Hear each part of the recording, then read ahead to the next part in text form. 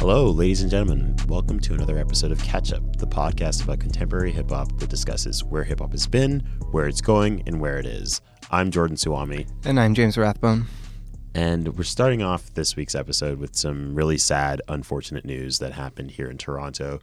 A really sad week for the city and people in the hip-hop community as two key figures were lost in a murder in Broadway on Queen Street. Yeah. It's the rapper Smoke Dawg from Regent Park and Koba Prime, who's a brand manager for the Prime Boys, a local group outfit, perhaps best known for Jimmy Prime, one of the members who coined the term the Six.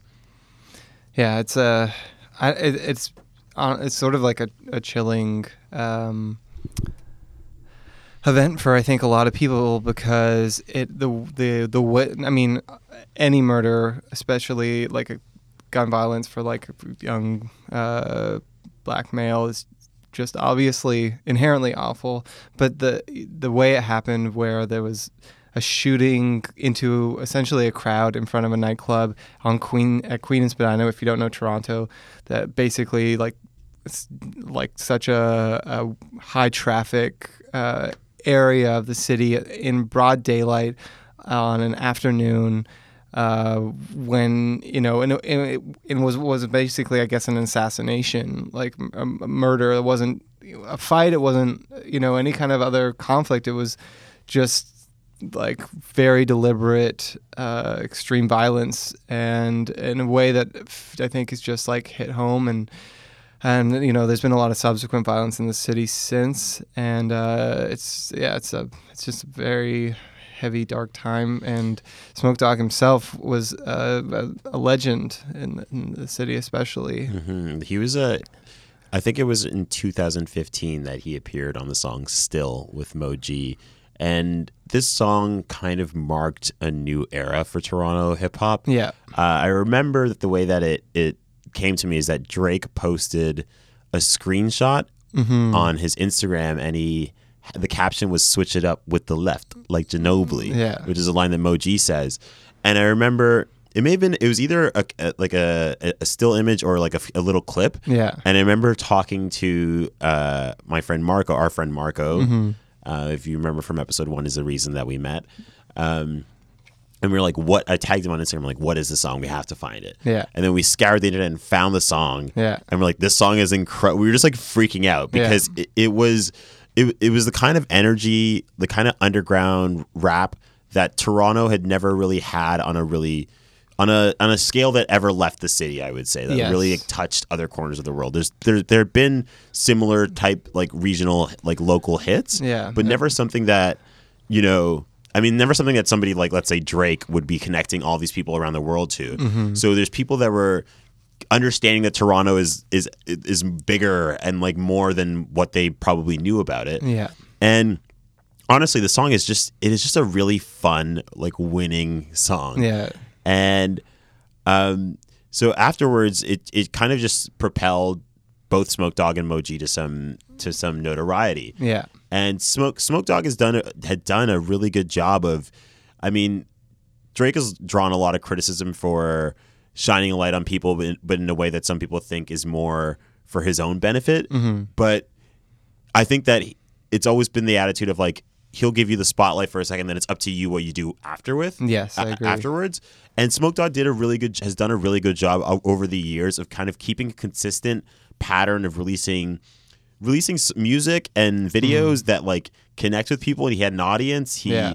Drake took him out on the Boy Meets World tour, which was in Europe a few years ago, maybe even last year. And it was last year, and Smoke Dawg connected with Skepta and Gigs, and they had some great music together. Made some music together. French Montana liked Trap House. He remixed Trap House, which is like one of Smoke Dawg's my opinion singles. Trap House is the biggest, hardest banger that any Toronto rapper has ever made. I know it's like a very hyperbolic statement, but I seriously believe it. Word. Yeah. Wow. And yeah, which is really, so it's unfortunate to lose him in this way. He was only 21.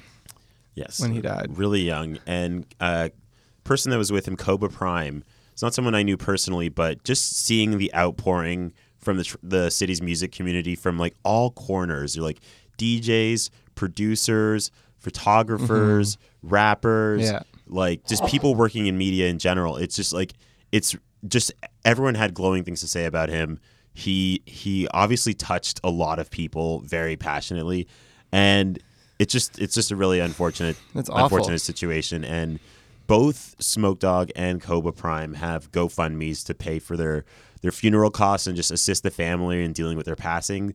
We'll have both of those in the show notes. We posted it in the Boosie Fade Facebook group and have seen a lot of Boosie Fade supporters donating to it, which we want to thank you for. Yeah. And so if you have some extra money, please donate to it, because it's the families are already going through a really rough time, and any little bit can help. And you know, Smoke Dawg wasn't the type of rapper who had gotten to the point of being like a not even a Drake, but someone who was like rich. You know, he wasn't not at that level.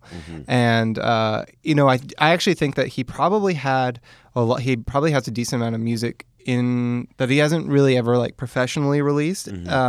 Stuff that's kind of appeared on OVO Sound Radio at certain points, you know, that he never really got to release like a full like proper record, like full album. And I think you know, hopefully there's enough that maybe we can still get that at some point. Because like he has some pretty like rare songs that I've heard that are like really good. He has a song with Riff Raff and one of the Prime Boys. It's called Diamonds on My Neck, which is so good. And you know, so it's not like this is some like rich rapper who's made millions. His like I truly believe that his best years were sort of still ahead of him in his career. He wasn't like a flash in the pan, and he, you know, as you were kind of saying, he kind of broke the barrier for this type of Toronto street rap that, was almost similar in a style to Chicago, but had this like sort of regional flair, had the Toronto slang, had like and had subsequently got a broader appeal. And you're seeing other artists from around the city like Pressa, like Little Beretti, like Blockboy Twitch, who are now kind of following the same mold, and you know, potentially going to see more success than Smoke Dawg ever got to see, unfortunately. So R.I.P. to Koba and Smoke Dawg, two key figures in our local music scene. Yeah. So you may have heard that another Toronto artist named Drake, just released a record last week. And before we talk about that, we just want to talk about the year that Drake's been having and the context that this record has dropped in. Yes. So 2018, at this point, we're a solid 10, perhaps 11 years into Drake's rap career. And 2018 started off at, honestly, a record pace. It was, I've thought about this a lot. It was essentially unprecedented what Drake was doing at the beginning of this year. Because if you follow his year from the beginning, which starts with the release of the EP Scary Hours, which is a 2-song kind of like Lucy's collected together, which features a song Diplomatic Immunity, which is an excellent Drake song, and a little song you might have heard of called God's Plan, which both of them debuted in the top 10 of the Billboard Hot 100. God's Plan debuted at number 1. And it became Drake's second solo top 100 Billboard Hot 100 hit. So right off the bat, these are two standout songs in Drake's catalog. Like just complete heaters. And it was, you know, they followed the familiar Drake formula, but they were like different, and they felt different enough to me as though they felt like an advancement. So right off the bat, starting off hot. Followed that up with a feature on the Migos album, Walk It Like I Talk It, which also debuted in the top 20 of the Billboard Hot 100, eventually peaking at number 10. I mean, it's really, for a lot of people, probably the only song from that record that will have any shelf life. Yes, Narcos, maybe. Yeah. Anyway. But after that, he followed it up with the discovery / maybe introduction of a rapper you may not be familiar with named Blockboy JB, who was on the Look Alive. This is like February. That came out in February. Yeah. And that also debuted in the top 10 of the Billboard Hot 100. Yeah. And it made Drake the rapper with the most Billboard Hot 100 top 10 hits at number 23, like LeBron, like Jordan. So that's February. Yeah. April hits. He drops another song called Nice for What? God's Plan is still number one at this point when the song is released. Nice for What supplants God's Plan as number one, making Drake the first rapper to ever have a single that debuted at number one in the Billboard Hot 100 knocked out and replaced by another single that debuted on the Billboard Hot 100 at number one on the Billboard Hot 100. So just like January to April, you're looking at, honestly, it seemed like he had something that's essentially unprecedented, where the rapper is getting stronger as he ages. Yeah. And so at this point around April, he announces that he has this album coming out called Scorpion in June. Mm-hmm. Things took a turn at some point. Do you want to get into that, James? Well, so as you may recall, if you listened to an earlier episode, Pusha T, the rapper formerly of Clips, now in Good Music, released a record called Daytona.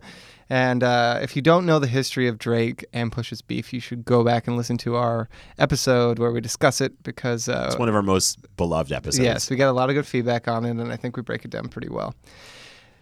Long story short, if you somehow are unaware of what happened there, Pusha sent a few shots in this ongoing, what had been sort of a Cold War between him and Drake and the rest of Young Money. Drake responds within 24 hours with Duppy freestyle.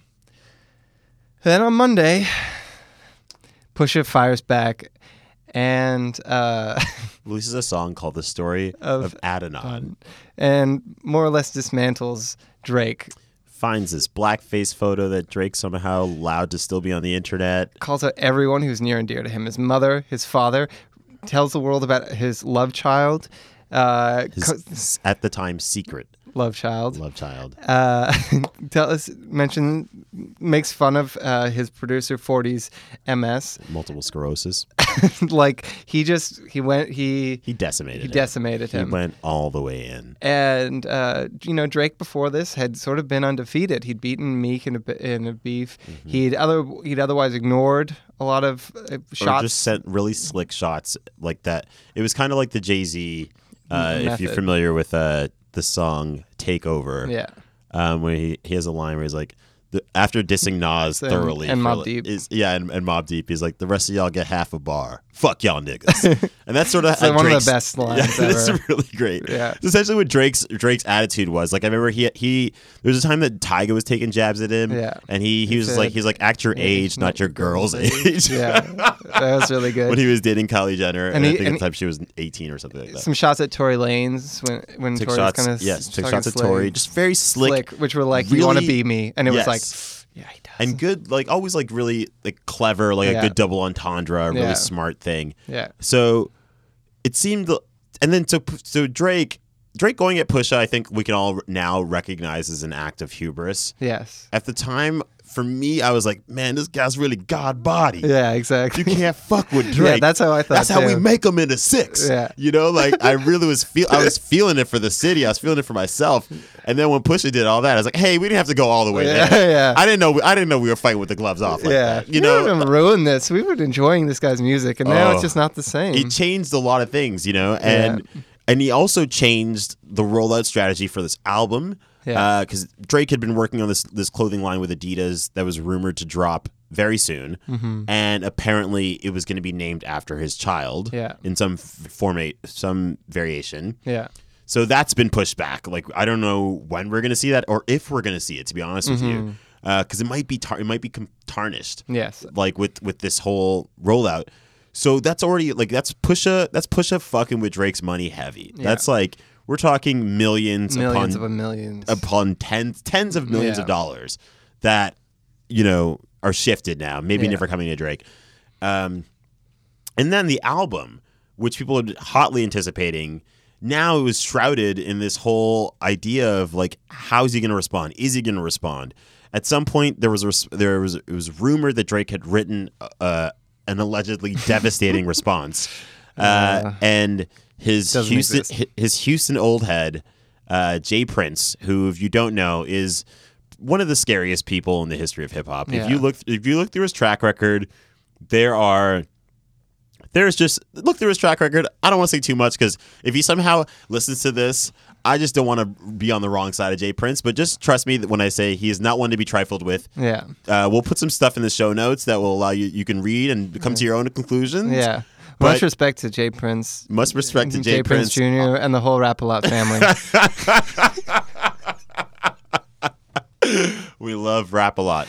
I mean, yes, We do, actually. Like, we generally do. We really do. But so apparently, and I think in the past, like this is also, if you ever hear Drake talk about his mob ties, which is also one of the title of one of the songs on this album. Yeah. His mob ties are Jay Prince. Yeah. Like Jay Prince is feared in the hip hop world. One of the things that a lot of people probably don't know about rap music is that most rappers of a certain style, if not almost all rappers, have basically an OG in the game. They have someone who is either visible or invisible who has their back so that they don't get taken advantage of. Mm-hmm. And this is especially in this is just an aside, but this is like huge in Los Angeles. Yeah. Like essentially in Los Angeles, you're paying a gang to make sure that bad things don't happen to you because Yeah. you can't operate as a rapper or an R&B singer without, as they call it in quotes, checking in. Yeah. Where you're essentially paying like homage and money usually Yes, to these people to make sure that things don't go wrong for you. It goes even deeper because even basketball players sometimes have to do that, which is crazy.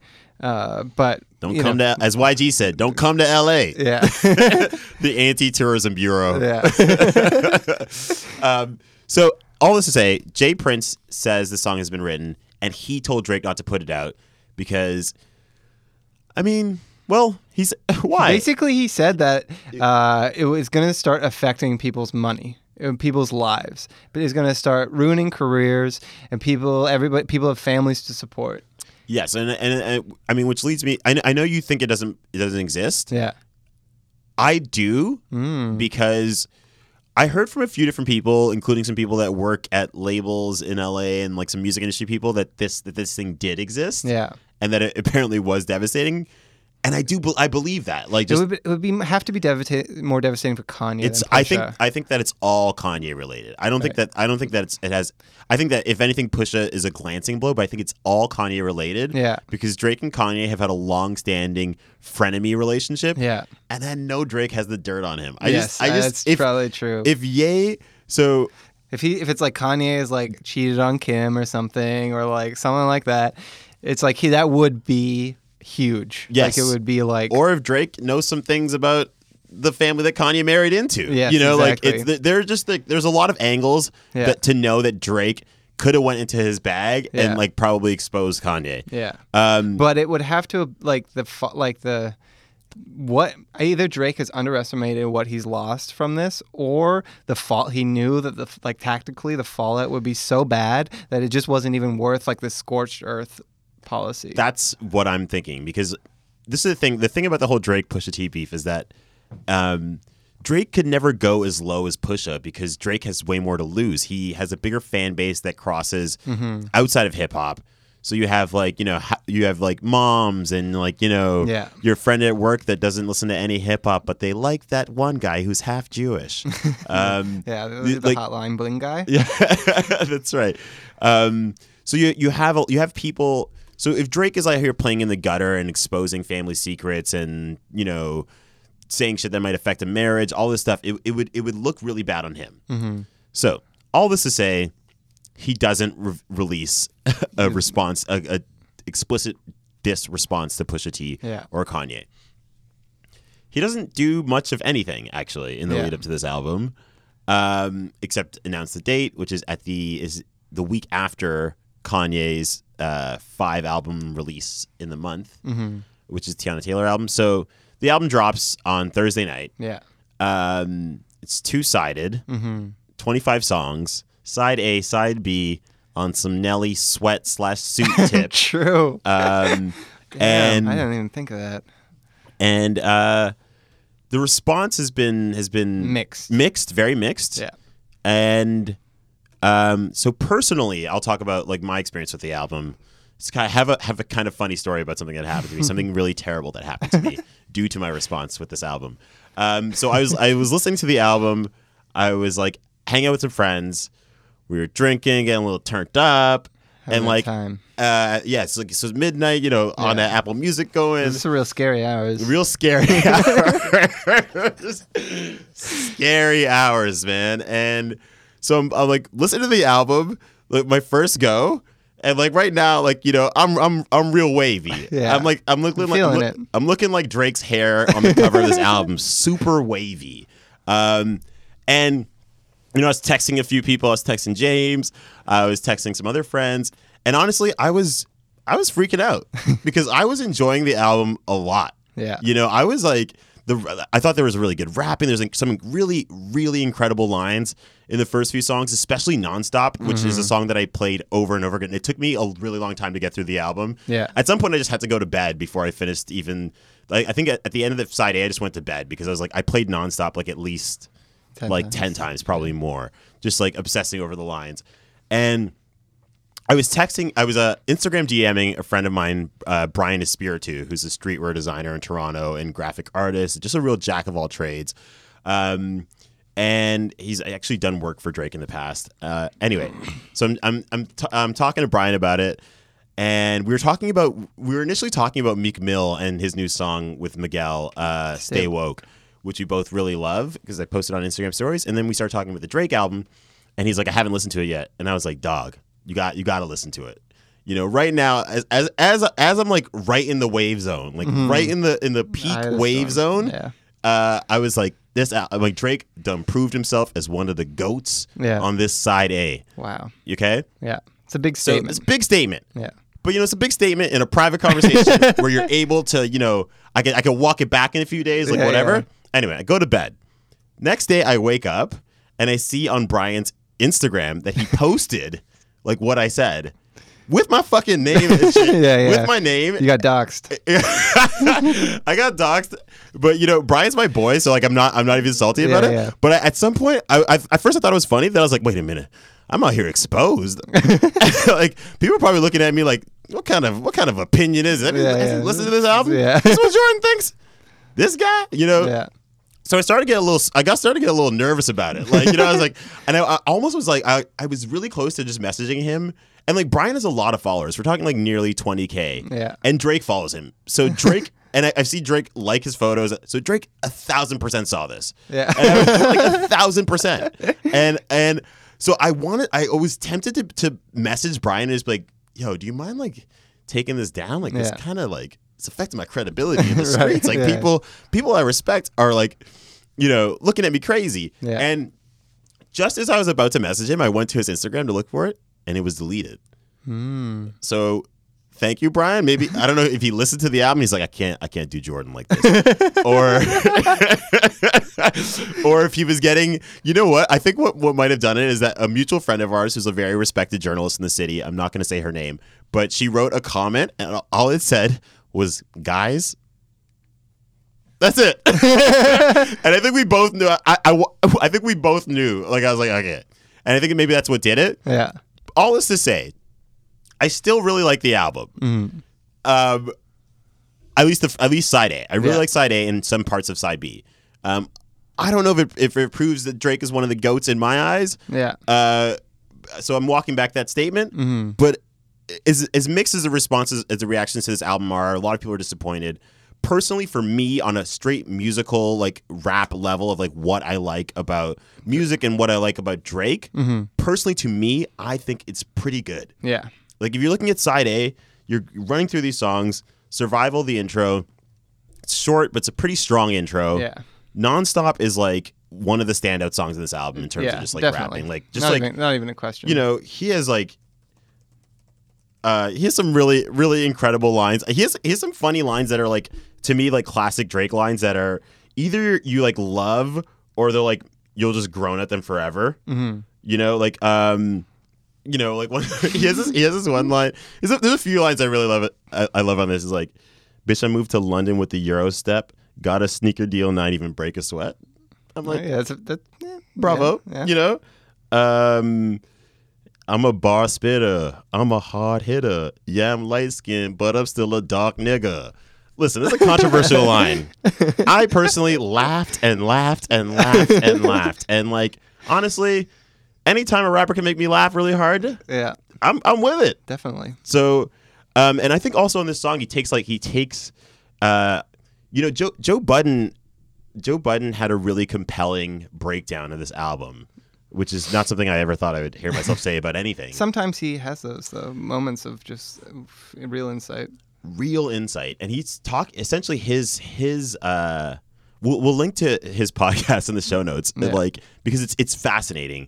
But he essentially advanced this theory that on this entire side A, Drake is just taking shots at Kanye throughout it. And there's a really interesting, and after he said that, I started listening to the album again, listening to it again today, and I really see it. It actually is everywhere. He has this one. Drake has a one line, like for instance on Nonstop, which is like not a song that you think has all. There's a particular song that's 8 out of 10. Yeah, which is the song that's pretty clearly about Kanye. Yeah, but he has a line. He's like, serving up a pack. Niggas pulling gimmicks because they scared to rap. Ooh. Pulling gimmicks, like perhaps releasing 5 albums in 5 weeks, or going on TMZ and saying slavery's a choice. Yes. So I think that so this is just like, these are just the first 2 songs. Mm-hmm. I don't think we don't have to get into like every single song. We don't have time to go through every single song. I was gonna say on side A, but you're right. But personally, thinking about the album through that lens now and like listening to it again, you really hear a lot of it. Yeah. Like the song 8 out of 10, which is like clearly a Kanye taunt. Like just from the production, which I think is a Boy Wonder beat.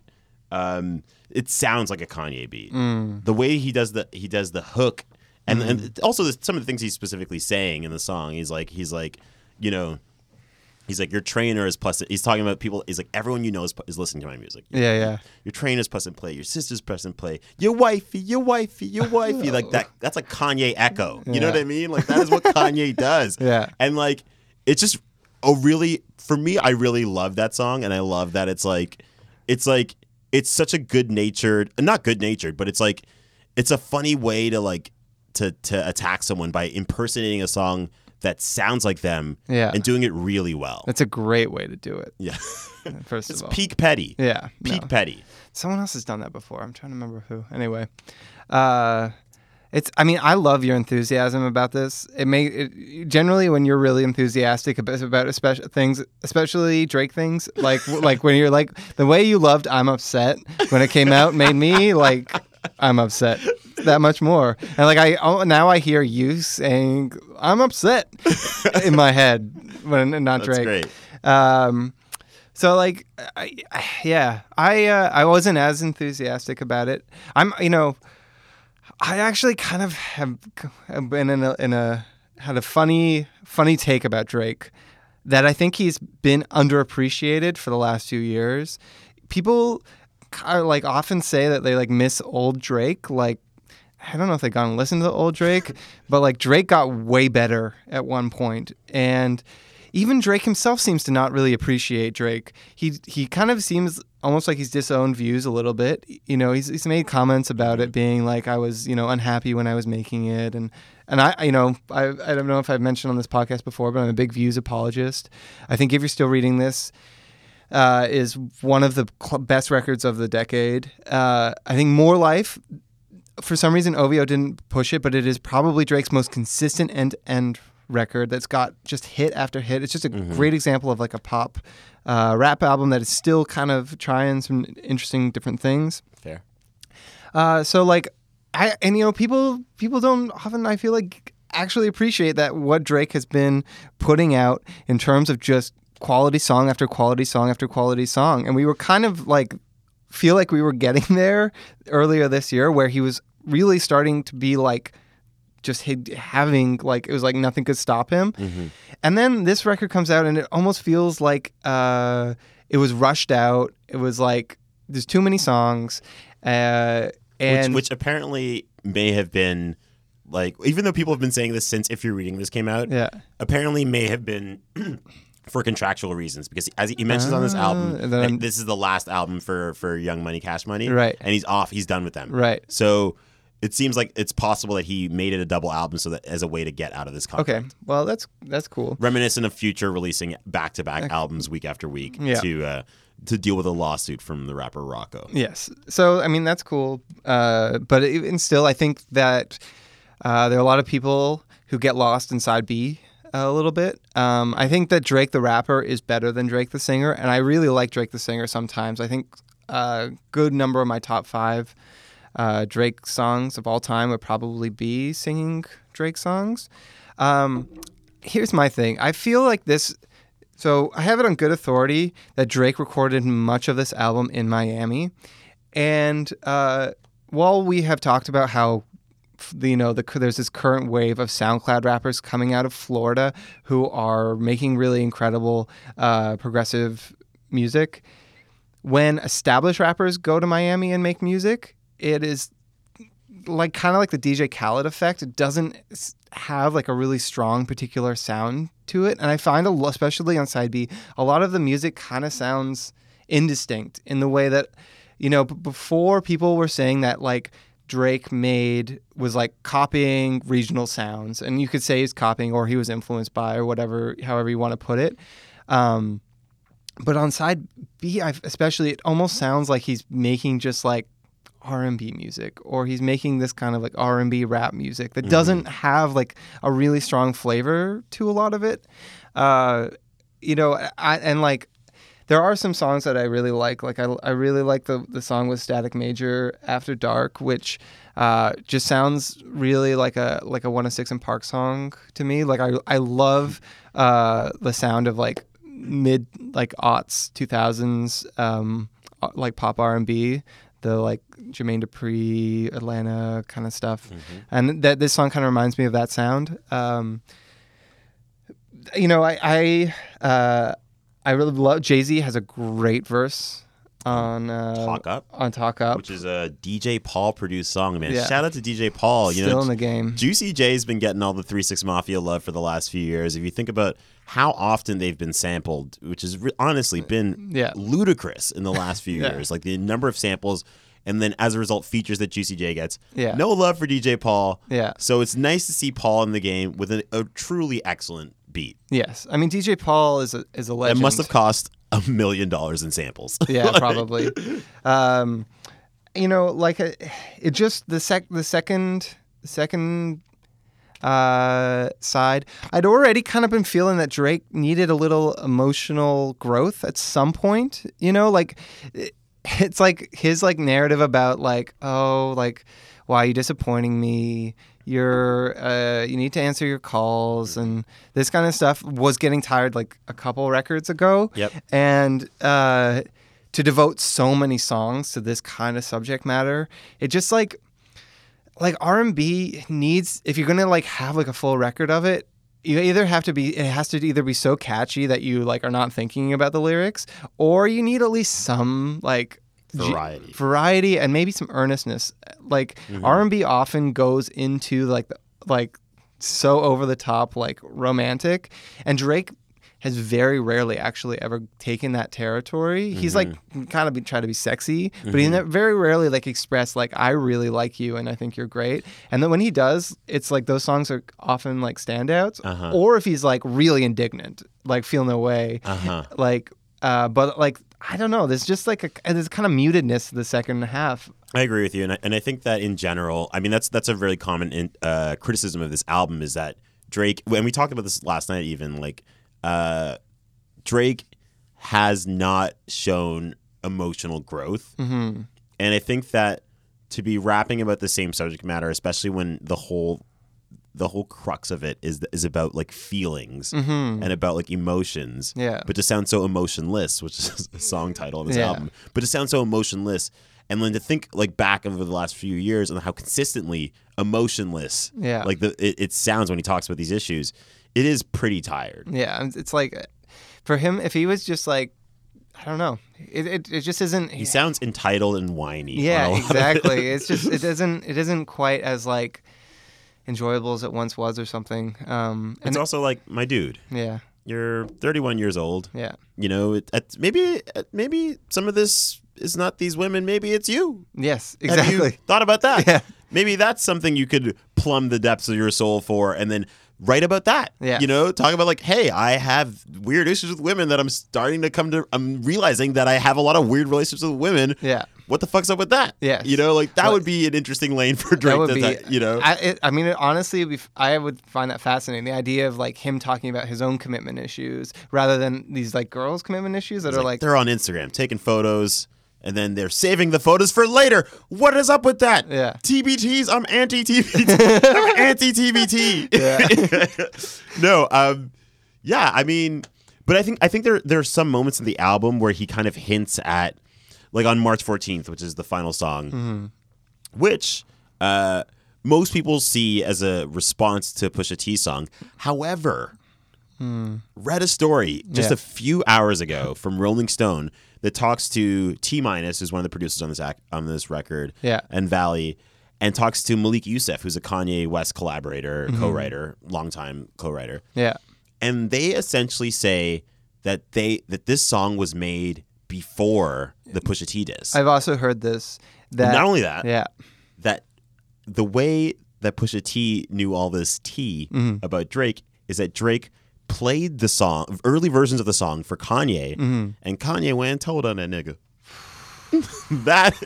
That's the story that just came out today. Damn. And it's from a few different sources. One from Kanye camp, a few from like the Drake camp. Yeah. So, I mean, that to me, that matches up with a lot of what other people said. This matches up with Joe Budden's theory from earlier today on his podcast, and like that makes a lot of sense to me. It does make a lot of sense. So, I mean, this like, I mean, at this point, the damage has already been done, but this uncorks a whole nother can of worms. Yeah, if you want to think about like this beef and like what Pusha has done to Drake and like. And this, like, you know, and just like it really reshapes a lot of this narrative in my mind personally. I don't like this beef. I'm gonna be honest. This, like, I mean, it's been kind of funny to see like Pusha. Like, it was amazing to see what Pusha could do when properly like challenged like that as just like a craftsman. But like Kanye and Drake, like, they're not people I like to see in beef. Period. It's not really like their best mode. We were like, oh, that was great that he beat Meek. But like ultimately, beef like can sometimes be really entertaining. And this definitely had moments of being entertained. But I think it actually diminished my overall entertainment related to Drake. You know? Absolutely. Like one of the things that T-Minus said, this actually ends the story. He says he sounded really disappointed. Yeah. Because he's like, I mean, obviously he's biased, like he's in the Drake camp. But he's saying he's like, what would have been a really special moment for one of my favorite rappers is now tarnished with this thing. Yeah. You know? Is like, if he had mentioned this stuff without us knowing that he had this kid and he just mentioned it on the album, we'd be like, oh my God. Like, he's like, think of the reaction that way versus what it sounds like now. Yeah. You know? And I think that's another thing about this album is like, I'm sure that the people that are like that feel lukewarm about the production or about the lyrical content or about the album in general, the length, I'm sure that a lot of them are being completely honest with what they think. However, I do think that a lot of this album's reception is a reaction to how people are looking at Drake. His reduced stature. He has reduced stature. He has all of this slime on him. He seems duplicitous. He seems sneaky. He seems like maybe he's been lying to us his entire career. Yeah. And I feel like that weighs a huge part of how people are reacting to the album. Yeah. And also receiving the songs, receiving the music. No, for sure. And I mean, it's people have wanted Drake's downfall for a long time. Like if Kendrick Lamar got destroyed in like a diss track, it wouldn't really affect, I think. It would be, unless he had some scandal that is like so out of like, you know, character. Kendrick Lamar is a longtime Republican. Yeah. He's been donating. Yeah. That would be, something like that. Yeah. You know, like he's got shares in a private prison company or something like that. That's right. But like honestly, like, and if that came out in a diss song from like J. Cole, that would be like very effective. But, Yes, but otherwise, like people don't want to see Kendrick's downfall. People have wanted to see Drake's downfall for a long time. From the beginning. It's always, that's like, you know, people always talk about how like Drake didn't didn't start from the bottom, all this kind of thing. Oh, this reminds me of another thing, which is like the album note, the Apple Music album note that Drake had for this album was really good, and it was just all of the criticisms that people levy at him. It was kind of like the B Rabbit 8 Mile, Drake's, Drake's moment where he just like, if you haven't seen it, we'll put it in the show notes, but it includes like he makes music for girls. Yeah, he didn't really start from the bottom. Yeah, Drake's washed. I like the old Drake better. So like people say that when he kind of talks about like his the adversity and whatnot, it's not like I don't think he's talking about societal adversity exactly. He's not saying like he started from like the lowest form of poverty. He started from a place of complete skepticism that he's like faced his whole career, where people just have never, as much as people love his music and like rock with it, whether it's in like on the radio or in the club or whatever, people also are like, Drake, is he really a rapper? Is he really like a singer? Can we was on a trust children's him? television show. Can we trust him? I mean, like the whole thing about the started from the bottom thing is like, I've always felt that anybody who's like Drake didn't start from the bottom is like willfully misreading what that means. Like, if you actually think that somebody who has appeared on a children's television show, especially one as earnest as Degrassi, would make a song called "Started from the Bottom," meaning like I started from the gutter. Yeah, like you must be out of your fucking mind. When he also knows so many people who actually started from the gutter. It's true. And like lived in a really Tony part of Toronto. Yeah. Nice, you said Tony. Thank you.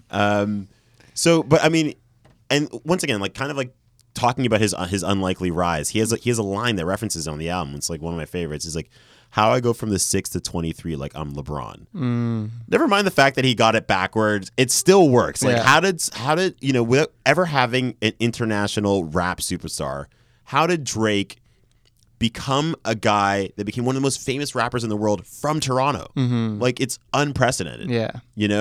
Never happened before. And is starting to happen more now, and is going to happen. He's now paved the way for an entire generation of Canadian Toronto rappers. Yeah, where it's like the ceiling. Even like if you look at the Weeknd, like this is not a rap, but like R&B, like so hip hop adjacent. Yeah, but the Weeknd's superstardom is impossible without Drake. Yes. So it's like, I mean, this is the thing. I think ultimately, I remember when we had an event in April of this year called the Boosie Fade Debate Club, and we had a question about Drake. And if I recall correctly, I think all of the panelists had something bad to say about him. All the panelists. Absolutely. And I remember afterwards you said to me, you're like, well, we had 1 year of enjoying Drake. Yes. We had 1 year of enjoying Drake, and we're 2014. back.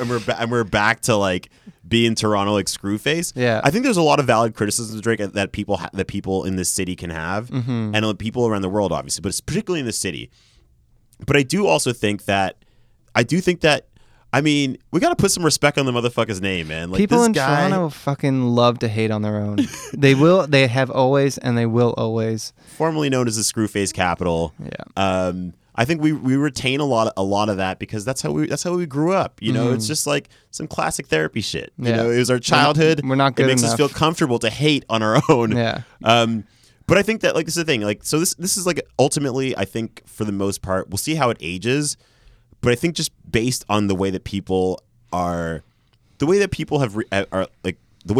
about Drake right now, this album's going to be considered a middling album. I mean, I think it is a middling album in a lot of ways. I really love Side A, I must say. Yeah. Once again, and some songs on Side B, like "In My Feelings," which is a classic Drake song.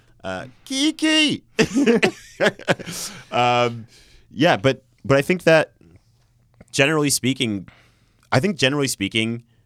I mean, we were talking earlier, and you were saying this is like the start of the Drake decline, which I just think I'd been thinking this before even, like, honestly, even though he'd been having this great year, I had this feeling that he's not going to stick around in music forever. Like, I don't think that's going to happen. He was on last year. He was on the cover of the Hollywood Reporter, and he's kind of been gesturing that he's going to leave rap and probably become a movie star. He's producing season 3 of the very popular UK series called Top Boy. Yeah, which has long been off air, but Drake is helping revive with Netflix. And this is like to me, I look at this and like Drake is despite some strategic blunders, generally a pretty smart guy. And I see this, he's like dabbling here. And I think that he could be an ex like kind of Kevin Hart type. He's got tremendous charisma. You know, he's funny, he's smart.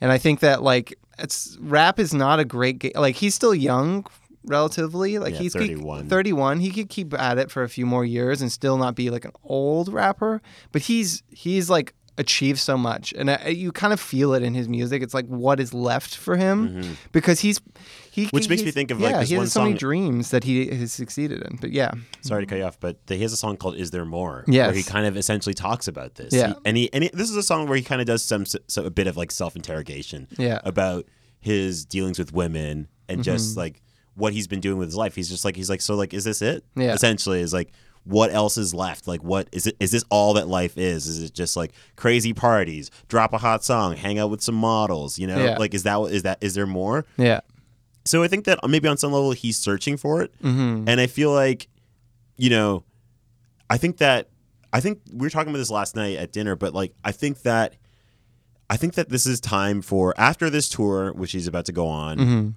make millions of dollars. I think it's time for Drake to take a break. I mean, with the development of Top Boy probably in production, I don't know how long before that comes out, so he's going to have to be in the public eye again to promote the show. Yeah. But I think musically, it's got to like shut it down. You got to shut it down for a few years. You got to make people miss you. Yeah. Shut it down. Like, don't do any features. You know what I mean? Just and I honestly just think that this is a transitionary time in rap. I've seen them. I've been into rap long enough to know them when they come around. That like the old like Kanye and Drake have been, in my opinion, 2 out of 3 of the biggest rappers of this decade, and they were in it in the last decade. You know, Drake came in the end, Kanye in the middle of it, and you know they've had incredibly long, fruitful runs where they've achieved the wildest dreams. They've helped bring both of them, I think, in particular, even more so than Kendrick, who Kendrick is a classic rapper. Like he's what people who grew up on rap in the 90s like. But Kanye and Drake have brought rap into the mainstream in a way that it wasn't ever before, and where, you know, rap has become the dominant pop culture in so many ways. And you know, for better or worse, their influence was, they are like the reason that rap is probably more global than ever, and that like kids would otherwise have no way of identifying with what it was, or you know, like just actually probably averse to what rap was, you know, in 2004 with like G Unit and you know Dirty South stuff. They were the reason that it became so big, and that can't last forever. And so, you know, a lot of the big artists who are coming out now are so much more sort of in the style of like these like regional, very very niche rappers, like people like, even, you know, we were never really fans, but XXXTentacion is someone who was like in some ways like a not someone who was ever going to bring to the mainstream. I mean, he was so popular that he became mainstream because he had diehard like legion of fans, but he was never like somewhat going to have the effect that Drake or Kanye had in terms of like bringing the culture to the mainstream. Well, I think also that it's already there. It's already there, exactly. But like, kind of to your point, if you think about, I think this year is a pivotal year in terms of shifting of the guards. Yeah. Because if you look at the reactions to the Kanye album, to this Drake album, even to the Carter's album, which I think is very, very good. Yeah, but it's crazy that it doesn't have a bigger response. So I think that's part and parcel of just people kind of being like, yeah, you know, we've been here before. Yeah, we've heard this before. Even if it's slightly new, it's over, kind of. It's old. And I think that's the thing. Like, rap has always been like No Country for Old Men or women. And if you think about a lot of the albums that, while maybe not the most popular, with the exception of a few, but that people are most excited about this year. Yeah. Most interesting new stuff this year. You have Yeah. Cardi B, Invasion of Privacy. Yeah. You got Juice WRLD. Yeah. so Goodbye and Good Luck. Yeah. You have Tierra Whack, Yeah. Whack World. I'm just going to mention that. I'm going to mention Tierra Whack on every Catch Up podcast episode. Tierra Whack needs to release that with, full songs. Come on, Tierra Whack. If you ever hear Interscope, I know you got your hands in a Tierra Whack. So if you have the full files, please drop them on SoundCloud, put them on Spotify. Yeah. No, I mean, I think people, Little Baby, people are excited and interested in hearing new voices. Mm-hmm. And I think that the people that have run rap for the last 10, 15, 20 years are... Even Future. Future just put out a soundtrack to a movie where he does almost all of the songs. Nobody talked about it. Yes, there's some of them are really great songs. Yeah. I think, but it's just a fatigue of seeing the same faces at the top of the game for so long. And attention spans are getting shorter. This is also true. I think another aspect about this is just like, even if you look at the Kanye albums, the Drake album, and the Carter's album, is like the hype machine. Mm-hmm. I think the way that the hype machine works now is we like get over the top excited about something. Yeah. It comes out, we're like, all right, you listen to it for the first few hours, like, all right, cool. Then it's like, what's the next thing to get excited about? Yeah. And this is a common pattern. Even like if you look at think about Huncho Jack, like the Quavo Travis Scott record, which I think so underrated. I think it's a great record. I'm gonna return to it because you really stand for it. Yeah. But I remember when I listened to it, I was like, all right. I was super excited. Saw the Ralph Steadman cover art. Yeah. Somebody who grew up, in my university years, really obsessed with Hunter S. Thompson. It was like everything seemed to be going perfectly. Mike Dean's heavily involved. Yeah. Listen to the album, like, it's okay. Yeah. Metro Boomin, 21 Savage, Offset. I was like, I didn't even know to expect this. Yeah. Still, it gave us some great songs from it, but as a whole, you're kind of like, okay, whatever. Yeah. And I think it's just a part and parcel of like you said, diminishing attention spans, just like our dopamine receptors are fucked. I know mine are. Like, I just, it's like nothing. It's like, it reminds me of like in university, I used to promote parties. I would do events, and there's a sect of people that I went to university that were like kind of like the Toronto rich kid cokehead people. Yeah. I hope none of them who are listening will take any offense to that. I'm just kidding. Fits. But it's like they're the kind of people that would show up to a party. And they would hang out for 10 minutes, and they'd be like, what else is going on tonight, Jordan? I'm like, nigga, this is my party. I'm not going to tell you. Yeah. You got to find that out on your own. Yeah. Like, but also, it's like, you've been here for 10 minutes. Yeah. Like what else do you need? Yeah. But I think that's kind of what's happening in culture right now at large, especially in music, especially when you have access to literally all of the music that's ever been made, essentially. Yes. Spotify or YouTube together, but like essentially on the streaming sites. Yeah. You have like access to all the music. So when new music comes out, you can sample everything. So you just don't even have the same relationship with the albums that you like used to have, even if you were downloading them or getting them on iTunes or buying a CD. It's just like you just have access to everything. So you feel obligated to, some people do, to tap into everything, and as a result, you just like kind of don't really dig in that deep on anything. Yeah, you're not invested. Yeah, exactly. You don't have like when you would spend $20 on a CD, $15 on a CD. You're like, that's a lot of money. Mm-hmm. I gotta like this. I gotta listen to it enough until I definitely either hate it or actually kind of like it. I figured out something to like about it. And I even think this Drake album will probably suffer for that, even though like people say that it's like Spotify smart or like strategic to like drop these huge records because they get more streams and stuff. Mm-hmm. I think ultimately, like, I don't know that people are really even going to necessarily dig in and appreciate it, maybe what the record that actually is there, because it's so long. I even like feel slightly insecure talking about it because I'm like, even though I probably spent like several hours listening to it, it doesn't feel like enough, you know? I agree. And I don't know, I agree. And I think that the way to listen to this album maybe is in small chunks. Yeah. Like I've listened to side A so thoroughly, over and over again. And side B I've listened to pretty thoroughly too, and I have my songs that I like on it. Like I like Blue Tint, I like In My Feelings. Yeah. There are Jaded as a whole. I'm not the biggest fan of, but there are some moments in it. Like different songs have different like little like pockets where I'm like, oh, I really like this part. Mm-hmm. But I think in general, over time, I feel like this is an album I'm gonna actually listen to a lot. Just because I think it's a really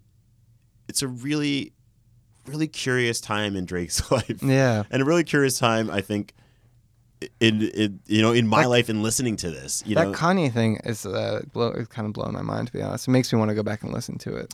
Honestly, not to be on a podcast bigging up another podcast, but Joe Budden broke this shit down really in detail, and I feel like probably had a little bit of insider information to some degree, the confidence at which he advanced his point. But also, and like honestly, since hearing that, I heard it earlier today, listening to this album, you hear the shots at Kanye throughout it. Yeah, that's a great narrative to be able to enjoy in a record. So if you haven't listened to this album with that lens on, I would recommend doing it. Yeah, give that at least side A. But yeah, I think that's about it on this album. Yeah. So for our songs of the week, first gonna shout out Smoke Dawg one more time. As I mentioned earlier, Trap House is just one of the, to me, best like hard Toronto rap songs of all time. It's just the trap sound was kind of in decline when the song came out, and it felt like in some ways like one last hurrah as like before the beat started becoming a little bit more melodic in the way of like Pull Up With a Stick or The Race or something like that. Trap House was like almost like a latter day like Waka or Chief Keef song. Just like, yeah, great song. So, because it's Scorpion Week, we're going to have one old Drake song and one song from Scorpion. My song from Scorpion is the one with Static Major, After Dark, and Ty Dolla $ign. It's just a great R&B vibes, and yeah, really strong. My song, old Drake song, will be Feeling the Way from Views. It's just, it's like, would be such a good karaoke song. It's like, I think Views is his most underrated record, and that's the most, just song that's just so good. We'll love it forever. Remember exactly where I was when I heard it. And my song of the week is from a Miami duo who actually do background vocals on Scorpion, coincidentally, named City Girls. And they've got a great new mixtape called Period. And there's one single that I really like. I mean, the whole record is good, and I think you should definitely check them out if you haven't heard of them before. The record's called I'll Take Your Man, and which is just like one of the funniest threats you could possibly give. Like, you got to respect me. Otherwise, your boyfriend, husband, whoever, your crush, they're coming with me. It's a great threat. So my Smoke Dawg song is the first Smoke Dawg song that I heard, which is Still with Moji. Just honestly a Toronto classic. Still by the Raba. Yeah. Which shout out Sasha if you're listening, and if you're not, Sasha Kalra has a party called Still by the Raba, which is very legendary in my opinion. My old Drake song is Wu-Tang Forever, which is from Nothing Was the Same, which is honestly one of my favorite Drake songs, because if you think about how this Drake album is split between the R&B side and the hip-hop side, even though the rap side, even though it's like not all the way split, it's not the most clear delineation. This song for me has some of the best mixture, which is what Drake was known for, like mixing the R&B and rap in a seamless way. Yeah. And for me on Wu-Tang Forever, he does it the best. My new Drake song, my song from Scorpion, is, I mean, it's probably no surprise, but it's Nonstop, which I've listened to nonstop. Like, honestly, just a great, in terms of like flows, some of my favorite Drake flows on this record are on this song, and some of the funniest bars, man. Yeah, that light skin line, you got me. People weren't ready for it at Boozy Fade, because we did Boozy Fade, the party the night after, and I was hoping that people would be ready and it would go off, and it didn't really have the response I wanted it to. So for next Boozy Fade, you better be ready. July 27th. There's 2 songs to get ready for. Get ready for Nonstop and get ready for In My Feelings. We're gonna find out if Kiki still loves us. Yeah. My song of the week is from another person who has been Drake dusted. It is a rapper from this city, rapper-singer from Toronto named Ram Riddles, who is still putting out music and has really created he has his own lane. Yes. These kind of like jokey, songs that are also really catchy, kind of dumb, but also, Dumb's really funny. Yeah. This song is called Cheese Man. And I'm probably supposed to say it in a much cooler way, but I like saying Cheese Man. The YouTube algorithm took me to this video the other day, and it is extremely funny and just super endearing. So it's going to be on our catch up playlist. And at the end of this, we're going to actually have our Spotify playlist as normal. James is going to make the Apple Music one, and I will make a Tidal one because I am on Tidal thanks to the Carters. So you will get those playlists in the show notes. Thank you once again for listening. We want to give a shout out to everyone who's been supporting us once again. It's amazing. Every week it's like new people texting or Instagram DMing or Twitter DMing. Putting us in their stories. Please continue. If you're listening right now on your phone and you're on Instagram, put us in your story, tag the both of us, at Jordan is Joso, at Rattlebones, and let people know, because it's like we really want this podcast to grow. We've been doing really well so far. We're growing. We want to keep it at this rate. Yeah. So honestly, I was looking at where we're getting listeners from. We're really all over the world. We're in Africa, dog. Are you serious? That's amazing. Yes, we got people in Africa listening. We got people in Europe listening. We got people in Taiwan listening. Shout out to people all over the world. Boosie Fade, catch up. We are global. Thank you guys so much for listening. Yeah, so rate, listen, subscribe. Tell your friends. Tell a friend, tell an enemy. Yeah, exactly. Yeah, then they may be your friend. It's true. It's a good way to win them over. Yeah. And if you don't like that, I'm going to steal your man.